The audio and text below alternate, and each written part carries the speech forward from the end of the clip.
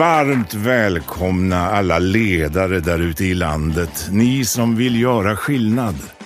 Det här är podden som vill inspirera och ge konkreta tips till hur just du kan bli en vassare chef och ledare.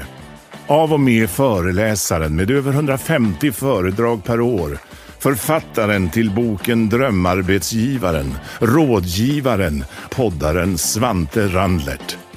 Välkomna till Chefssnack, podden som snackar med Sveriges vassaste chefer. Nu kör vi!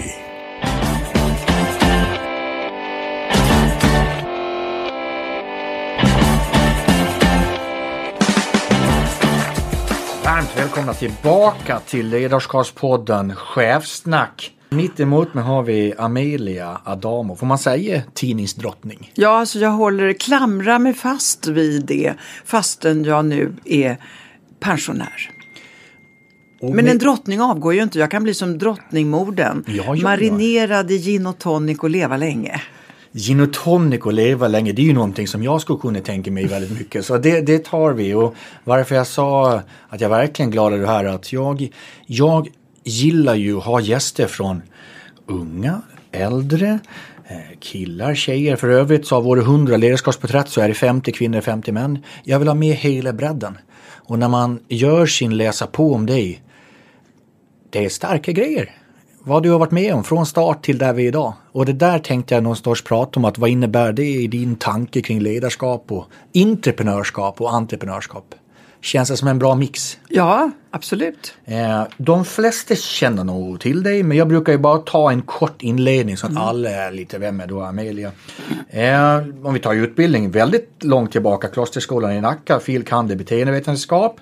Tar vi lite yrkeserfarenhet, ja då började allting på Svensk Damtidning 75 och sen kommer det redaktionschef på Veckorevyn, har varit futurechef på Aftonbladet, chefredaktör på Veckorevyn igen, där förlagschef i Ungförlaget, startade i tidning Amelia, Tara, M-magasin och var chefredaktör för de här. Publicistisk chef och vice vd för Bonnier veckotidningar och numera lite styrelse. Ledamot bland annat i Apotea och Elite Hotel. Jag tänkte jag kom snabbt där för jag tänkte jag vill komma till utmärkelserna. Ja. För där fanns det lite Amelia. Ja, jag vet. Ja, men jag kör igenom för jag tycker du ska vara stolt och luta dig tillbaka och lyssna. Då kör vi. Stora journalistpriset 86. Årets chef 97. Årets ekonomikvinna 97. Gästprofessor inom journalistik vid Göteborgs universitet. Stora journalistpriset 2003. Utmärkelse för betydande insatser för bröstcancerbehandlare 2004. Nominerad till Stora journalistpriset Årets förnyare 2006.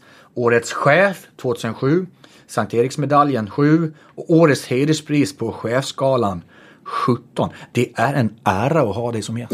Tack. Ja, men det är jätteroligt att höra. Ja. Smek i mina öron. Ja. Du, vad om jag säger ordet ledarskap då? Vad händer i framförallt hjärta och mage? Ja, det finns 4 kroppsdelar som en journalist ska tänka på, eller en tidningsmakare. Hjärna, hjärta, mage och sköte har också varit betydande. Den har inte jag pratat så mycket om tidigare. Nej, jag kan tänka mig det. Vad händer? Nej, dit ska vi inte gå. Men vi fokuserar på hjärta och mage då. Ledarskapet förändras. Ja. Vi har precis kommit in i ett nytt årtionde. Det har vissa saker att funka då. Vissa saker behöver funka nu. Så därför tycker jag om att prata om erfarenhet. Vad har vi sett? Skillnader då kontra nu. Vart är vi idag? Så att jag tänkte att det där kan bli en intressant dialog. Ja. Innan vi kommer på fördjupningarna så börjar jag alltid med en del. Jag börjar meningen, du avslutar meningen.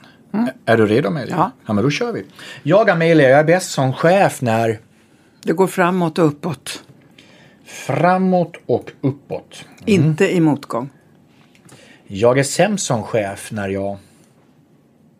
Ja, i motgång skulle jag säga. När jag måste spara, det är värre. Sparkrav knäcker mig. Jag har det som allra roligast som chef när jag... Har firmafest. Ja. Får man vara med på dem som pensionär? Nej, nu är jag utesluten. Jaha. Å andra sidan har de ju inget. Jag är så vansinnigt glad över att jag var med när det var roligt. När det inte fanns after work. Utan det gjordes på arbetstid, höll jag på att säga. Firmafesterna var... Det tar vi följdfrågor på sen. Ja, men det är bra. Nej, det är... idag tycker jag det är för tråkigt, för futtigt. För lite kalas. För lite glädjestunder.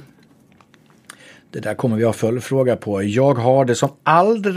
jag blir förbannad som chef när jag hör ord som transparens, volatilitet, alla de här mumbo-jumbo-chefsorden som inte betyder någonting. Floskler.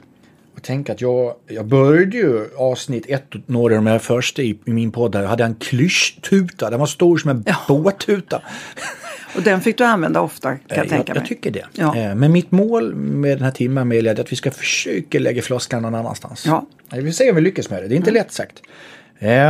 Jag blir stressad då, som chef när jag har problem, när jag inte riktigt får igenom det jag vill och när jag har en för stor arbetsbörda.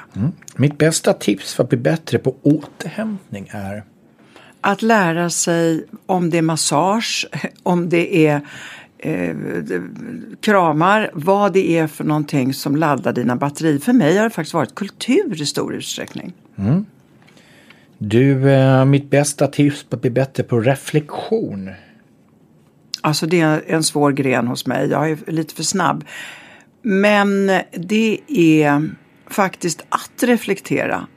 Jag gör det för lite, eller har gjort det för lite. För mig gick det som mest åt helsike inom ledarskap när jag var för dominant. Jag löser oftast riktigt tuffa ledarskapssituationer genom att inte sova på natten. Och ligga och mala. Följdfråga på det, eller fördjupning på det? Hur ofta gör du det? Alltså nu gör jag det inte fullt så mycket, men i morse vaknade jag faktiskt av en mardröm och undrade om det berodde på dig. Annars... Sorry. Jag tycker chefer borde göra mer av sina hjärtan. Släppa Excel-arken, se människorna. Där kom en klyscha, men mer kultur, mera humanitet, mera närmare människorna som jobbar. Det är bra. Jag tycker chefer borde göra mindre av springa maraton. Vara med i Ironman. Göra alla såna där manliga, maskulina statusprylar. De ser du mer och mer av, antar jag också. Ja. Även bland kvinnor numera. Varför ska vi göra mindre sånt? Därför att det är... de borde gå på teatern och operan istället. Eller läsa en bok. De måste utveckla sitt känsloliv och kanske inte sina muskler så mycket som de gör. Olika intressen kanske. Ja. Jag vidhåller. Det är därför du är här. Fortsätt med det. Då går vi vidare. Jag tappar min motivation när? Det går dåligt. I mitt egna ledarskap så skulle jag behöva utveckla någon slags kontinuitet, inte vara så rörig och kanske inte att använda mig av en managementmetod som är ett beslut som fattas på väg till muggen och så river jag upp det på vägen därifrån. Det blir lite väl volatilt för att använda ett modord. Fick du in den? Som du dessutom blir förbannad av. Ja, precis. Ja, då ska jag hålla mig ifrån de där orden. De misstag jag inte längre begår som chef är att anställa fel personer. När jag inte tänker på vad jag ska tänka, vad tänker jag på då? Då bara jobbar huvudet på att lösa något problem. För de står alltid i vägen för tankar. De är alltid längst fram. Sista frågan på den här delen. Om jag skulle beskriva mitt ledarskap utifrån en pryl, vad är det då för något då? En hammare. Berätta mer. Det fanns någon som för länge sedan sa: Amelia, din ledarskap är munter diktatur. Och jag har alltid pekat med hela armen. Och det första jag kom att tänka på, det var någonting som slår. Men det är ju inte för att jag slår medarbetarna, snarare att jag slår fast någonting och vill att det ska gälla. Man brukar säga inom kommunikation att en hammare gör ingen snickare. Nej, men det finns ganska bra kraft i en hammare. Lite fördjupningar då på det du har sagt. Förklara mer munter diktatur. Inte ett ord vi har pratat om hittills. Nej, jag tror att din ledarskapsstil som förmodligen inte skulle gå hem idag, eller jag är rätt säker på det. Men då så har det att göra också var du kommer in någonstans. Om du kommer in i krisverksamhet, om du har ont om tid, då blir du väldigt odemokratisk. Men jag har då varit odemokratisk men glad och trevlig för det mesta. Detta har varit den muntra diktaturen. Alla vet vem det är som bestämmer, men det är roligt ändå att gå till jobbet. Och du var inne lite på det här, en del i sin tid. Om vi ska prata om, ta oss korta versionen. Vad gör Amelia idag? De som har läst dig och har följt det mycket, men vad gör Amelia idag? Vad är din situation just nu? Jag har fortfarande ett ganska starkt kärleksförhållande till den tidningen jag gjorde senast, den för 50+, M-magasin. Jag skriver i den, jag gör intervjuer ibland och jag har ett förhållande så att säga till den. Sen har jag då blivit lite uppvaktad och gör en podd på en kanal som heter EFN som heter Fattig eller rik. Jag har också gjort program ihop med Emanuel Karlsten. Det handlar om app och etikett på nätet och det var liksom väldigt roligt och förvånansvärt med tanke på att jag inte är det minsta känd för etikett. Jag är moderator och jag föreläser ibland. Du är kollega både i poddbranschen och föredragsbranschen. Ja, jag gör lite av varje under förutsättning att jag får betalt. Och sen så är man ju alltid lite volontär ändå. Du använder apropå podden, du sa 2 ord, fattig och rik. Det är lite som vad du själv har sagt din livshistoria. Ja. Alltså uppväxt, fattig på pengar men också väldigt rik på kärlek. Ja, fast jag är ju egentligen, det beror på vad man jämför med. Om du jämför med många av de som står på din lista och som kommer att vara med i den här podden, så är jag förhållandevis fattig. Men jag har varit, en av mina största drivkrafter har faktiskt varit pengar. Och om man jämför med mina kollegor i branschen så har jag ju tjänat mer än de flesta.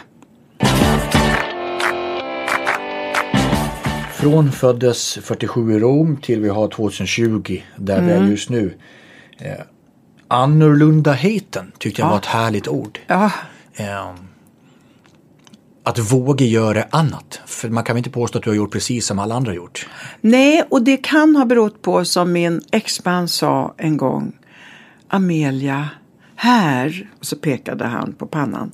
Där andra har omdöme har du ett hål. Och det har varit väldigt bra därför att det innebär att du inte hela tiden gör konsekvensanalyser. För i samma stund du gör den där konsekvensanalyserna blir du ganska feg. Du gör upp scenarion, vad kan hända om jag gör draget A eller draget B eller draget C. Det gjorde inte jag, utan jag gick ju kanske mera på någon slags magkänsla eller intuition och vågade ta utmaningarna som jag då blev erbjuden. Sen lärde jag mig så småningom också att sätta villkor på utmaningarna, men kanske inte i början. Ligger något i lite italienska blod att också våga skava lite kanske? Ja, så jag tror att också när man kommer från den miljön där min mamma, som var dessutom föräldralös, hade bara gått 5 år i skolan. Hon förstod inte vad jag bråkade och klagade om. Hon tyckte då såhär, nej men Amelia, vi är i Sverige. Och du har det jättebra.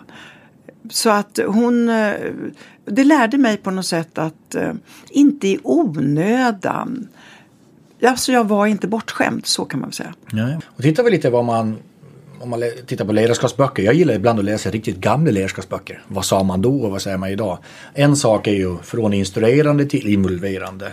Det har jag pratat om med andra gäster, men också det här från kontroll till koll. Att det kanske inte går att kontrollera allting idag, för då blir det ju meta. Hur går det från att bara hålla koll att vi gör rätt saker och att rätt människor gör rätt saker? Alltså i att ha ett mandat är ju också att man ansvarar för ett område. Och så har jag ju velat bygga upp det. Och då har jag utgått ifrån att de gör sitt bästa. Sen vet ju jag att en organisation efter x antal år, jag ska inte säga förslöas, men i alla fall så man står inte på tårna. Och då är det min uppgift att se till att så att säga få fart på batterierna igen på ett eller annat sätt. Men att ha mellanchefer är ju att lita på dem. Och det ser man ju. Blir resultatet dåligt, då får man kanske göra något annat. Och ett modeord som du avskyr, apropå du sa transparens och allt det här. Ett i alla fall ord som många pratar med då, det är tillitsbaserat ledarskap. Men vi vill tro på människor, men de upplever ju inte att vi tror på dem på grund av att vi får fler mätrapporter och kontroller. Det känns ju inte som tillit. Nej, och det här är ju en nyhet med att ha ett ledarskap som bygger på den där sortens kontroll. Vi slapp ju det för vi hade inte digitaliseringen som gör allt det här så möjligt med alla kontroller. Så där fanns ju en fullständigt naturlig tillit. Det var på det sättet oändligt mycket lättare. Och sen tror jag också att man tar ifrån människor sitt ansvar. Man måste ju ändå förstå att om man får även om det är en mellanchefsnivå, så har du ett visst ansvar. Det som jag också har tyckt varit viktigt, det är att det där ansvaret ändå ska vara inom rimliga gränser, vilket jag inte riktigt tycker det är idag. Utan man har någon slags projektsyn på allting och på människorna, att det tar liksom inte slut. Det är någon slags oändligt, vilket det också har att göra med att du kan ta med dig arbetet hem. Du har allting i telefonen, du är det här evigt uppkopplade. Det slapp vi. Så när vi bestämde att möten har vi bara mellan 9 och 4, så alla småbarnspapper och mammor kunde vara med, då var det slut sen. Det var alltså inte slut för mig, men och de behövde liksom inte räkna med att det skulle komma något mejl 4:30 på morgonen. Du pratade ju nyss om ordet batteri. Ja. Och det är lite det vi blir idag. Vi blir urladdade för allt vi ska göra. Och när man ser att det är en ganska normal process. Och då så när man ser också i organisationer som var 3:e år möblerar om eller flyttar om eller gör nya silos eller inte silos och allt vad det kan heta, så är det ju också för att man vill så att säga stimulera organisationen. Och det händer ju, det är ju med automatik det händer. Så får man försöka hitta, men hur laddar man då batterierna? Jag vill hellre ha roligt. Åka på härliga resor med mina medarbetare. Kanske hellre än att möblera om. Och det med, jag vill inte riktigt släppa till lite för att som du sa, sista tiden så är det ett antal saker, förutsättningar som har gjort att vi kanske inte jobbar med så mycket. Och jag vill tro att det mest är sunt bondförnuft ibland. Att bara hur vi gjorde det förr i tiden. Och jag som är född 1980, du har jobbat mycket längre än mig. Kan du inte berätta hur gjorde vi med tillit förr i tiden? I det mest naturliga och självklara. Innan vi började krångla till det. Jag tror man inte ens tänkte på det. Jag tror att det var att nu jobbar jag också i en bransch där man väldigt lätt blir engagerad och entusiastisk, därför att man gör inte exakt samma sak hela tiden. Det är ju ganska så här förändringsbenäget, det blir roligare då också. Och tilliten var fullständigt naturlig. Jag tror inte man ens behövde gå på kurs för tillit. Jag tror inte man pratade om lojalitet. Jag tror inte... Man jobbade och gick hem. Man hade inga after work. Man jobbade och gick hem. Man jobbade och gick hem. Och sen tror jag kanske också att förväntningarna var tydliga. Det här och det här ska du göra. Och inget sånt där underförstått men du måste ju förstås göra lite mer och så om du har tänkt dig. Det tycker jag känns som det är något nyare i att jobba sig upp har man gjort i alla tider. Så det är inte det jag menar. Men det finns någonting i arbetsbeskrivningen som är besvärligare idag. Den är mycket längre, det är mycket mera ord som man inte riktigt vet vad betyder de här orden. Och förr skulle jag nog säga att vi nästan hade ingen arbetsbeskrivning. Det var ingen som anställde som sa, vad är det för arbetsbeskrivning? Och det är ganska kul, för pendeln är lite, det jag och några till förespråkar är att en arbetsbeskrivning borde egentligen handla om vilket värde jag ska skapa. Inte vad jag allt ska göra. För då låser man ju kring det. Ja. Men det är ju väldigt bra. Det är på samma sätt som så att säga vårat samtal här lite grann. Att man ska börja diskutera vad är det egentligen. Jag kan tycka också att det är lite intressant idag. När man funderar på, är det bara lönsamhet som gäller? Vi börjar få in andra dimensioner i hur företag ska drivas och hur ett ledarskap ska vara. Jag vill tacka vår sponsor Hypergene. För vet du att 9 av 10 organisationer misslyckas med att genomföra sina strategier? Alltså siffran kommer från en stor amerikansk undersökning och bara tanken på att resultatet, det är ju helt enkelt nedslående.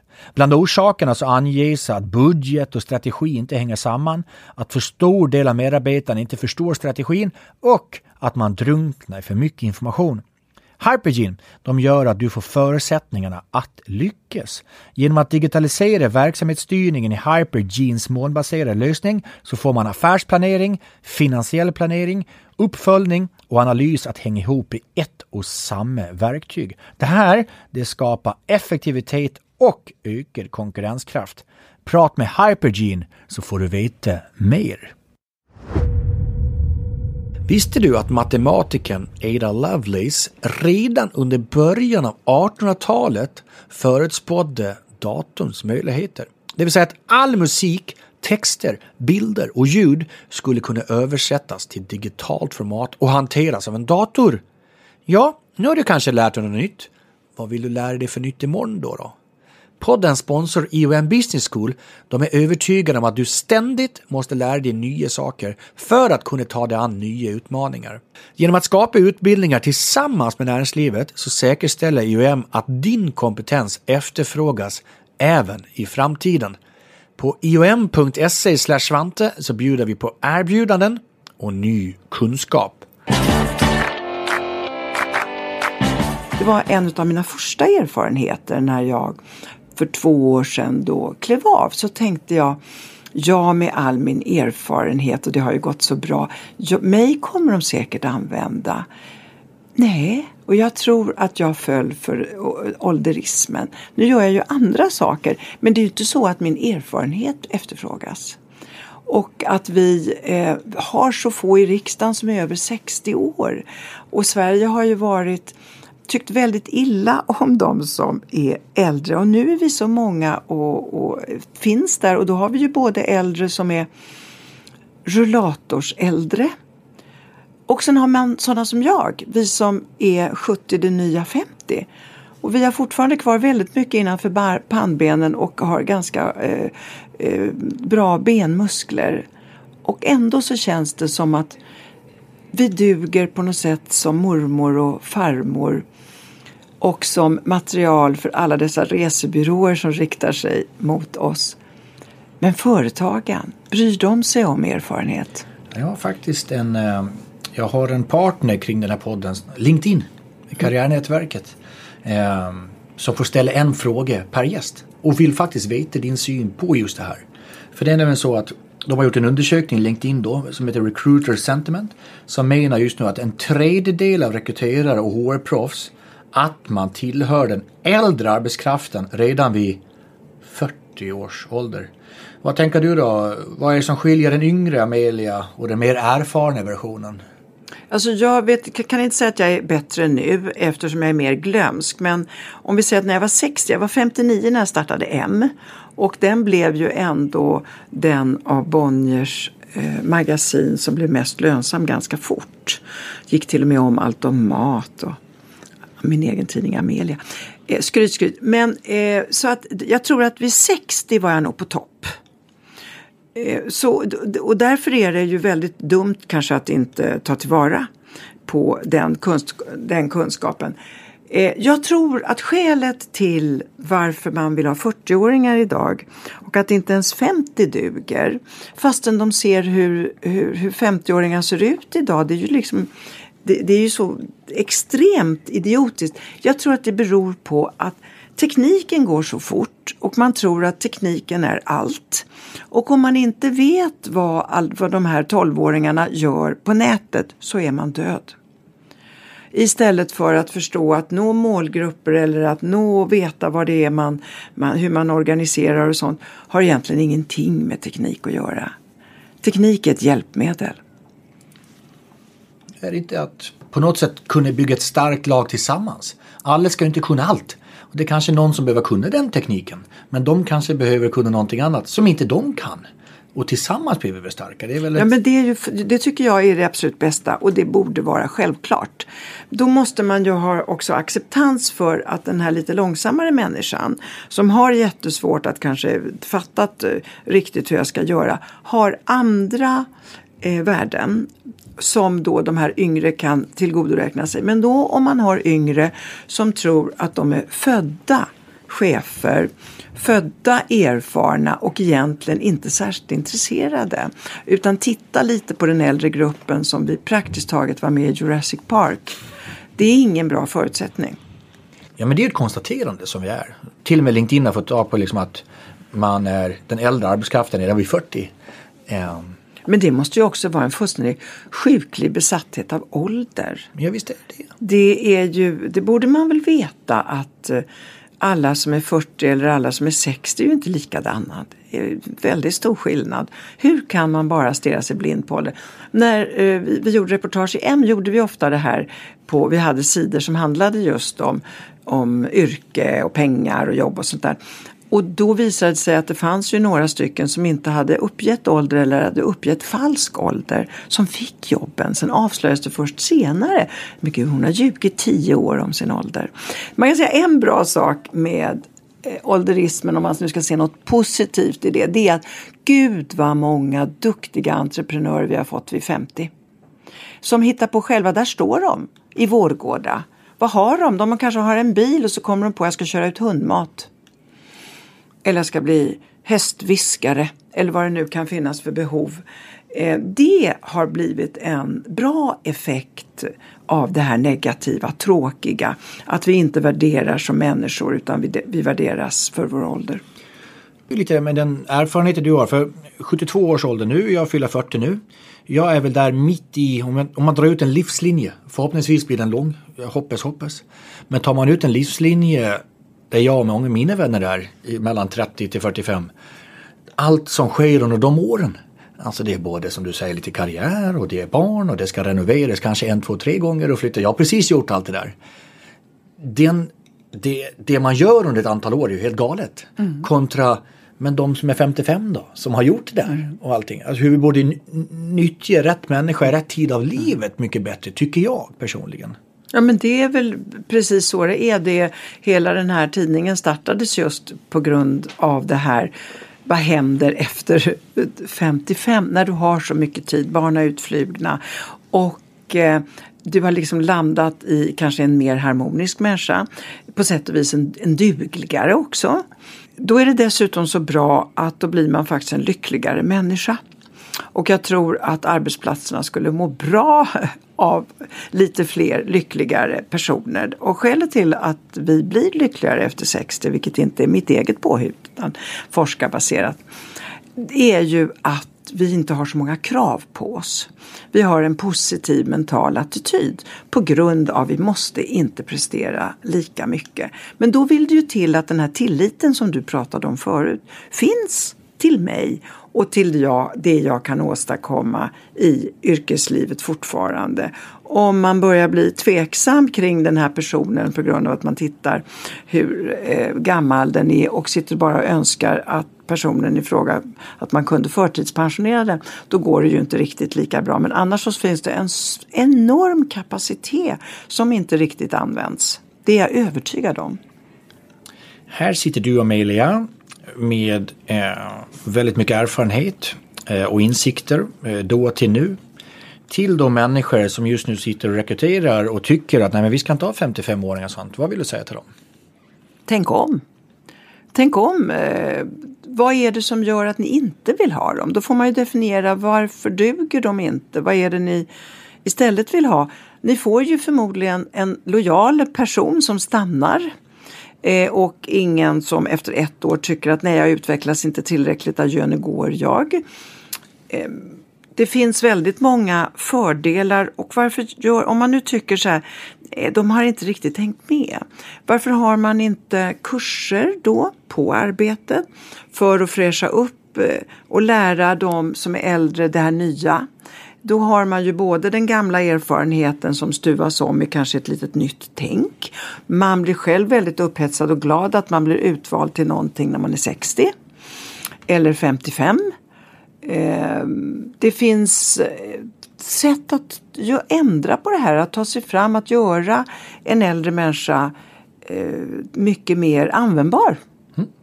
Fortsätta spåret att vara frispråkig. Du kan ju säga vad du tycker och tänker här nu. Ja. Som pensionär. Ja, men det har jag nog nästan alltid gjort. Därför att jag är ingen vän av omskrivningar och undertexter.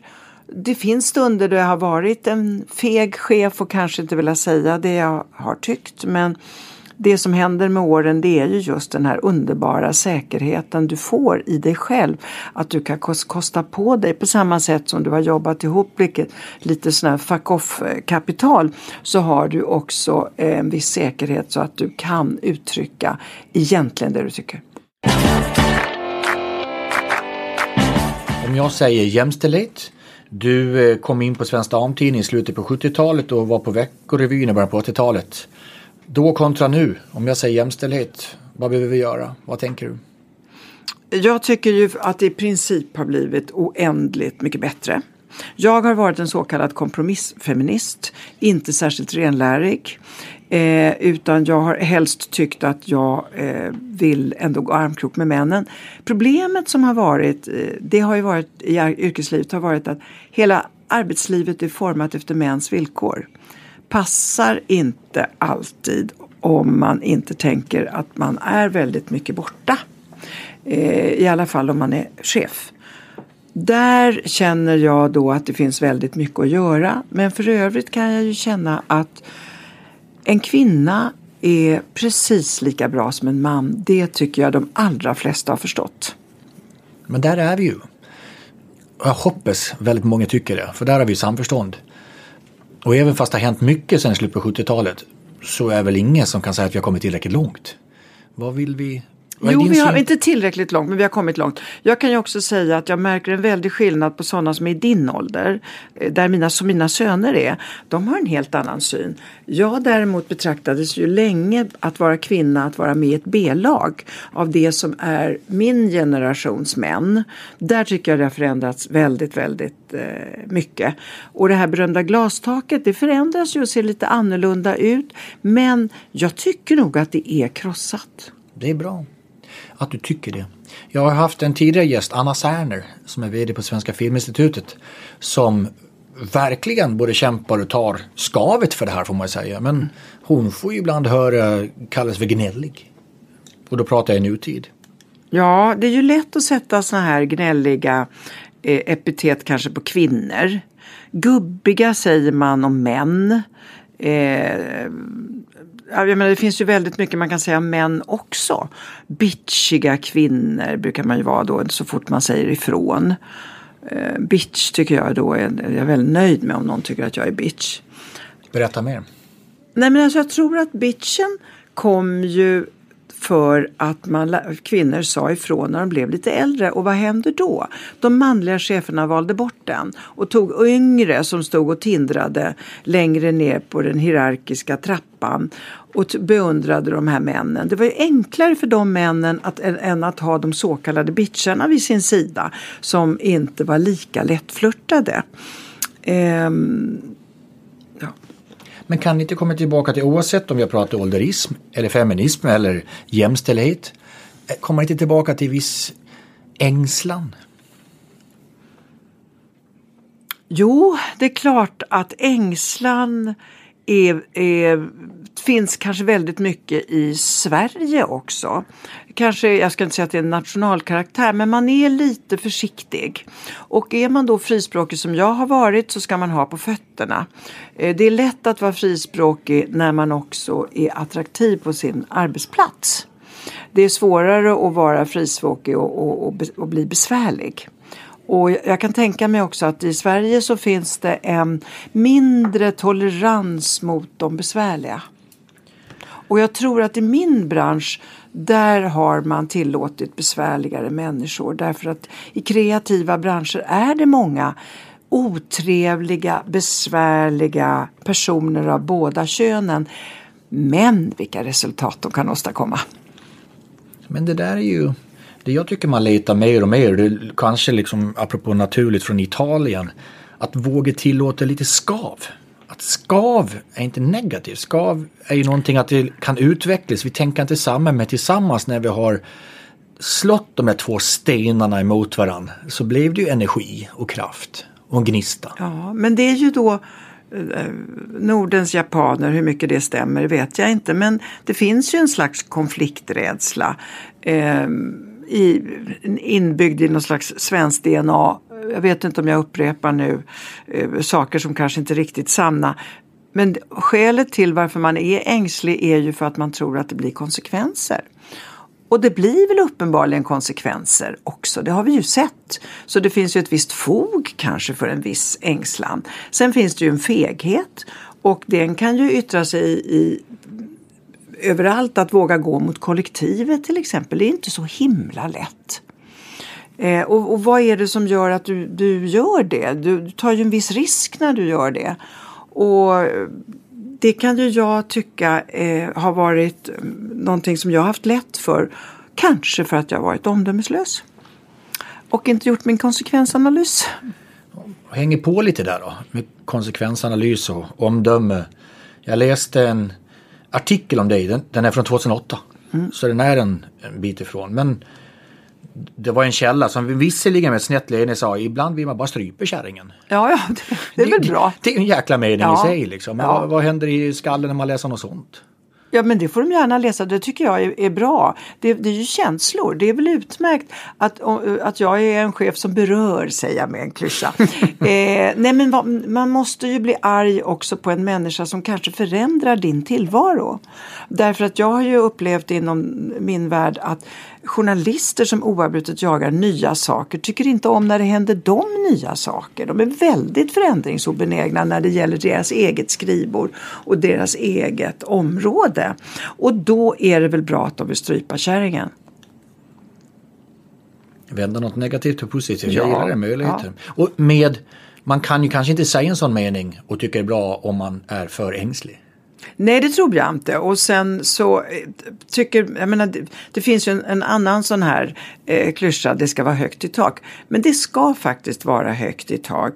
Och om man är väldigt bestämd och dominant av sig kan man inte ha ängsliga människor som man ska leda. Det går inte. Då blir det inget bra, utan det måste kännas att nej, men jag tycker inte som du. Nej, men jag anser inte det här och jag kommer inte att göra det här. Jag tänkte berömma dig lite. Ja. Det är väl härligt? Ja, det är alltid trevligt. I tidningen Chefstest från 2008 då sa man att om dig, så det är inte du som har sagt, om dig, att du är expert på att få människor att öppna upp sig. Att du kan få den mest introverta medarbetaren att plötsligt blomma ut och visa nya sidor. Och det är också intressant just att du är ju oftast stjärnan i bolaget och som sagt både hade ditt namn på tidningen och på framsidan. Hur lyckas man med det där att både vara stjärnan men också lyfta fram andra och framförallt vad de har sagt att du lyckas få de mest introverta medarbetarna att blomma ut? Ja, alltså jag har ju upplevt mig ofta som granen som skuggar svamparna under. Allt ljus på mig har det varit. Men jag vet att det har varit en annan sida också. Och det är att jag har sett medarbetarna och fått dem att blomma. För det har ju också gagnat mig, kan man ju krasst säga. Men jag tror att det beror på att jag är nyfiken. Jag är nyfiken på personerna. Och när man ställer frågor, vilket på något sätt har försvunnit. Jag kan sitta på middagar med framförallt män som inte ställer en fråga tillbaka. Man har en slags ensidig intervjusituation fastän egentligen man är på middag. Så vansinnigt ointresserade. Och den nyfikenheten, att du är nyfiken på människorna du jobbar med eller människorna överhuvudtaget. Då får du ju någon slags kärlek ändå tillbaka. Därför att du är sedd. Och jag menar, ska jag säga något ledarskapstips så skulle det nog var nyfiken med dem du jobbar med. Eller på dem du jobbar med. För det måste också vara en balansgång att desto bättre jobb de gjorde, i och med att det var du som syntes, du var stjärnan, så blev det du som blev bra. Men också att ta tillbaka, men vi är ju tillsammans projekt här. Ja, och det kan man ju säga ibland att det var orättvist. Jag minns när jag blev årets chef. Då så när jag kom upp på redaktionen och berättade då att jag hade blivit årets chef utvald. Då så sa de till mig, va? Det är ju vi som borde bli årets personal som står ut med dig. det är ju en ganska bra dialog ändå att ha. Men det är ju ofta så att det är en människa som väljs ut och inte teamet. Och då vill det till att den människan som är utvald, det vill säga jag, ändå på något sätt kan få teamet att känna att vi var med. Och det finns ju en sån här gammal säg som säger att om det regnar på prästen så stänker det på klockan. Och så är det ju förstås om man, därför att vara med i ett sammanhang där saker och ting går bra, där man blir utvald, där man blir prisad, då känner ju de som jobbar kring produkten eller kring mig att de också har del i det. Ja, det finns ju till och med som man säger, varför ska man egentligen dela ut så här, bästa chefspris när det egentligen handlar om att då har vi haft bäst team ju. Ja, det är lite det dina medarbetare var inne på. Men det tror jag, ja men visst, och det är det som är så besvärligt, särskilt när man är journalist. Man söker hela tiden stjärnan, en person. Ja. Nej, vi är 5. Nej, men vi kan inte ha 5 på scen. Ni får välja en. Så är det ju oavbrutet. Jag menar, oavsett om det är Guldbaggegaler eller vad det är för någonting, så är det en. Och sen i mitt fall kan jag ju säga då att jag kan stå för att det är jag som har stått där på scenen. Och det har ju berott på att oftast så måste det vara en ändå som har själva grundidén. Och oavsett om man gör ett ishotell eller Ikea, så är det ju ändå att någonstans föddes det. Och det föddes hos mig. Visste du att så mycket som 27% av medarbetarna inte tycker att deras kompetens används på ett bra sätt? Och att 22% inte känner sig uppskattade på jobbet? Personlig utveckling och bekräftelse, det är 2 faktorer som starkt påverkar engagemanget bland medarbetarna. De här insikterna, de kommer från Anne Franklis sprillans nya guide kring medarbetarengagemang. I den här då hittar du både insikter och konkreta råd kring hur du som chef kan agera för att öka engagemanget bland dina egna medarbetare. Du hittar den på annefrankly.com/chefsnack. Jag tycker att du ska gå in och ladda ner den här direkt. Tack, Anne Frankly.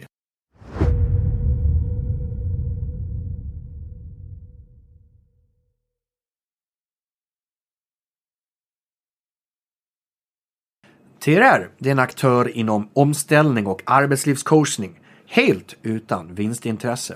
Det öppnar dörrar till framtidens arbetsliv genom att stötta uppsagda tjänstemän och chefer på vägen mot en ny anställning, studier eller starta eget företag.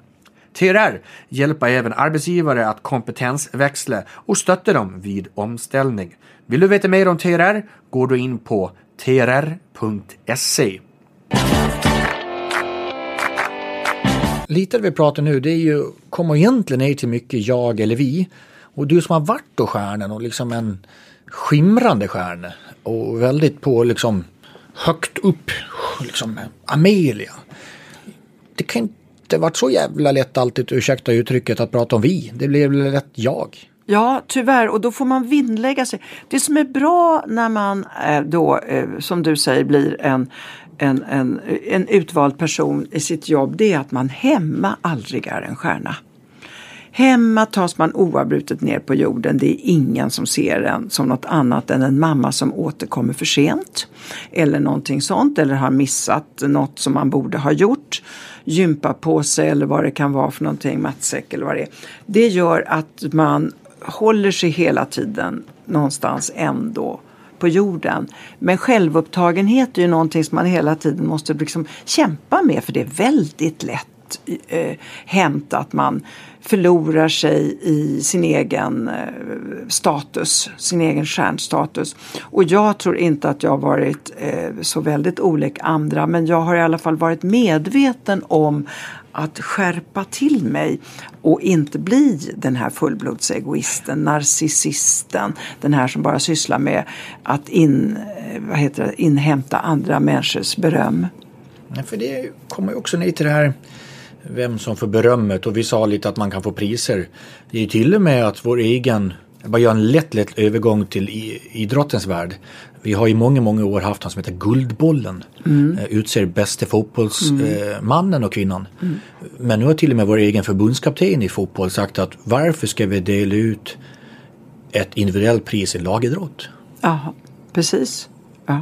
Men det är kanske någon ändå som gör flest mål, den som syns mest eller vad det kan vara. Och det är väl klart att det är väl demokratiskt att ge 11 stycken en boll eller alla som sitter på reservbänken också. Men det blir inte så bra gala.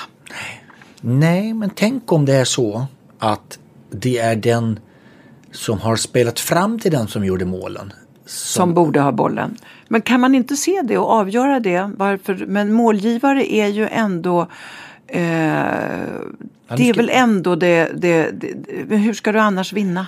Nej, men det är lite inne här på chef och medarbetare. Ja. Att det är kanske någon som gör att en chef blir bra. Jo, men det är klart att det är flera stycken som medverkar. Men jag är inte säker på att det utan målgivaren skulle bli lika bra. Nej, men det är ett tillsammansprojekt. Jo, men det är klart allting är tillsammans. Men samtidigt är det ju så att om det blir lite för mycket tillsammans så kanske man kompromissar sig ned till någonting som inte blir mål. Man måste sitta där och hålla händerna och sjunga We Shall Overcome. Precis.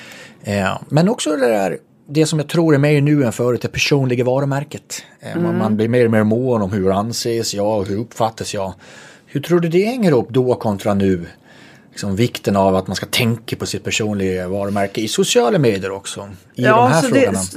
Det som, när jag blev så att säga ett varumärke så var det ingenting som var planerat utan det var inte ens på mitt initiativ som tidningen då hette Amelia. Då syntes inte jag lika mycket. Men däremot M-magasin, då var jag ändå 59 år. Där har jag varit på 150 omslag och blivit någon slags varumärke för kvinnor 50 plus. Och det kan man väl säga har då varit mer medvetet. Innan dess var det inte medvetet. Och jag har ett område och jag vet ungefär vad mina fans finns också.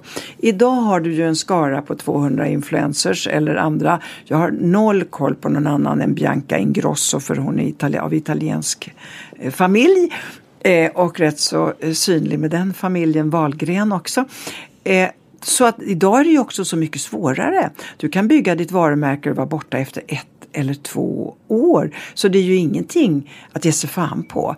Att bara för att jag bygger upp mitt varumärke i en YouTube-kanal så är jag klar. Nu finns det ju många av de här influencerna som tjänar väldigt mycket på att bara vara sig själva. Eller vad man ska säga där man kan undra över. Men vad är prestationen? Jo, det är att jag visar upp mig. Någonting jag har gjort. Eller jag visar upp kläder och sånt. Men det är ju en ganska, bräcklig grund. Jag tror allting kommer ner till 2 ord. Förtjänad relevans. Du måste förtjäna din mottagare, du måste vara relevant. Är inget av de 2 så finns du inte kvar. Nej, och sen är det också kanske konkurrensen. Den konkurrens jag upplevde, den går ju inte att jämföra med. Vi var ju inte globala. Det här var ju ett ytterst lokalt fenomen som jag sysslade med. Väldigt svenskt. En av mina tidningar lanserade vi i Norge, Tara, och blev ganska snabbt den största kvinnotidningen i Norge. Men det är väl ungefär allt av globalisering man kan säga, inte ens skandinaviskt. Så de som jobbar idag med sina varumärken, de slåss ju med hela världens varumärken. Jag tänkte runda av lite och ställa 3 frågor. Jag, Amelia 72, vill till alla som är i början på karriären säga: det går. Jag, Amelia 72, vill till alla som är mitt i karriären säga: håll ut. Och jag, Amelia 72, vill till de som är i slutet på karriären säga: börja om. Några fördjupningar på de 3? Ja, jag skulle nog jag kanske skulle ta 40-åringen här, eller den här i mitten av karriären. För de åren minns jag. Men jag klarade mig, höll näsan ovanför vattnet och gjorde väldigt bra resultat. Tack vare att jag hade byggt upp en stab. Jag tror inte ordet vab fanns på den tiden, men jag hade nog inte en sjukdag. Jag hade flera som tog hand om mina barn och de har blivit sociala och glada, så att det är liksom inte så att de har hamnat på olika terapisoffer utom vid ett tillfälle, men det ska vi inte gå in på här. Jag byggde upp en servicegrad, eller vad jag ska säga för någonting. Jag gick inte att träna. Jag gick inte på manikyr. Jag sprang inte. Jag brydde mig inte om att gå i inredningsaffärer. Det var ganska fult hemma. Vi hade sällan 3-rätters. Men jag såg till att jag fixade barnen och framförallt jobbet. Och sen brukar jag säga, jag var en halvdålig fru. Men man måste på något sätt dra gränsen. Jag tycker de gör för mycket. Och så ska de vara på Facebook och så ska de vara överallt. Jag förstår att de inte orkar. Tycker vi tar det som lite avslutning. Gör mindre. Sant. Du, hur ser det ut framåt då? Framåt? Jo, jag har fått en ny förälskelse. Och det är faktiskt i min familj. Förmodligen för att jag inte hade så mycket tid innan. Så jag investerar i den. Nu var vi 15 pers i Afrika. På safari bland annat. Och jag känner att där vill jag bygga lite mer. Kanske lite sent påtänkt, men så tillfredsställande. För att det är ju också så att jag har tillhört mitt arbete. Jag har tillhört läsarna, kan man säga. Jag har haft en sån fantastisk tillhörighet i vad jag har gjort. Och i samma stund som du slutar så måste du skaffa en annan tillhörighet. Och då har jag hittat familjen. Gunilla Herlitz var inne på det tidigare på säsongen. Man hinner. Ja, man hinner. Det är prioriteringsfråga, det låter ju väldigt lätt. Men det har inte varit ett problem för mig. Sen är det ändå så att du är ju inte perfekt. Jag är en typisk good enough-människa. Det kan man ju inte tro när man, eftersom man sitter och säger att jag är stjärna och så. Men det är någon slags good enough. Jag vet när man ska gå hem. Det är bra. Hur känns det här samtalet? Det känns ju bra. Good enough? Good enough och lite till. För så ska det väl vara. Ja, men det är härligt. Du, innan vi klipper helt så ska du få en sista fråga som du ska få fundera lite på.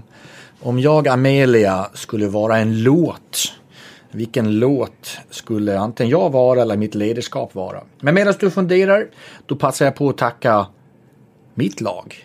Det här är ett tillsammansprojekt. Det har varit ordet idag med producenten längst fram, min vän Brian van der Brink, som sköter spakarna och allting som ni ser i de olika kanalerna vi syns i. Redaktören Fredrik Lemdén och researchen Sara Palmqvist och våra kära vänner på Hotel at Six på Brunkebergstorg 6. På chefsnack.se, ja, där lägger vi ut saker och ting, framförallt på sociala medier. Där kan ni se lite extra material med Amelia. Gå gärna in och gilla, skriv kommentar. Hur kan vi bli bättre? Vi gör det för er lyssnare.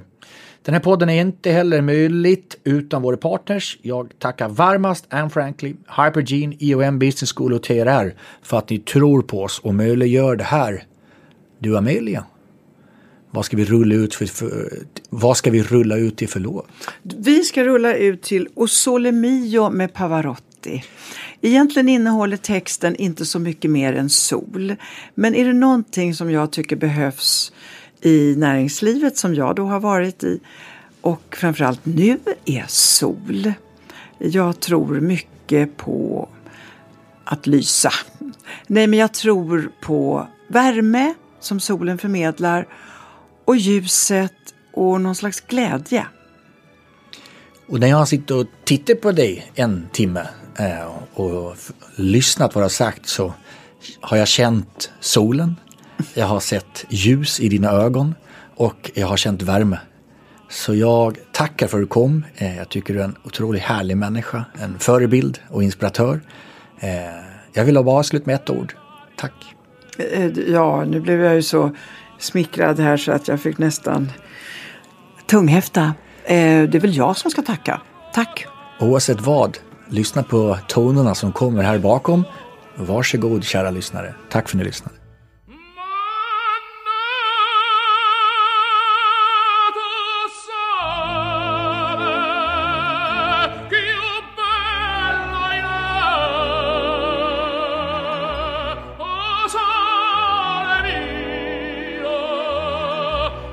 fronte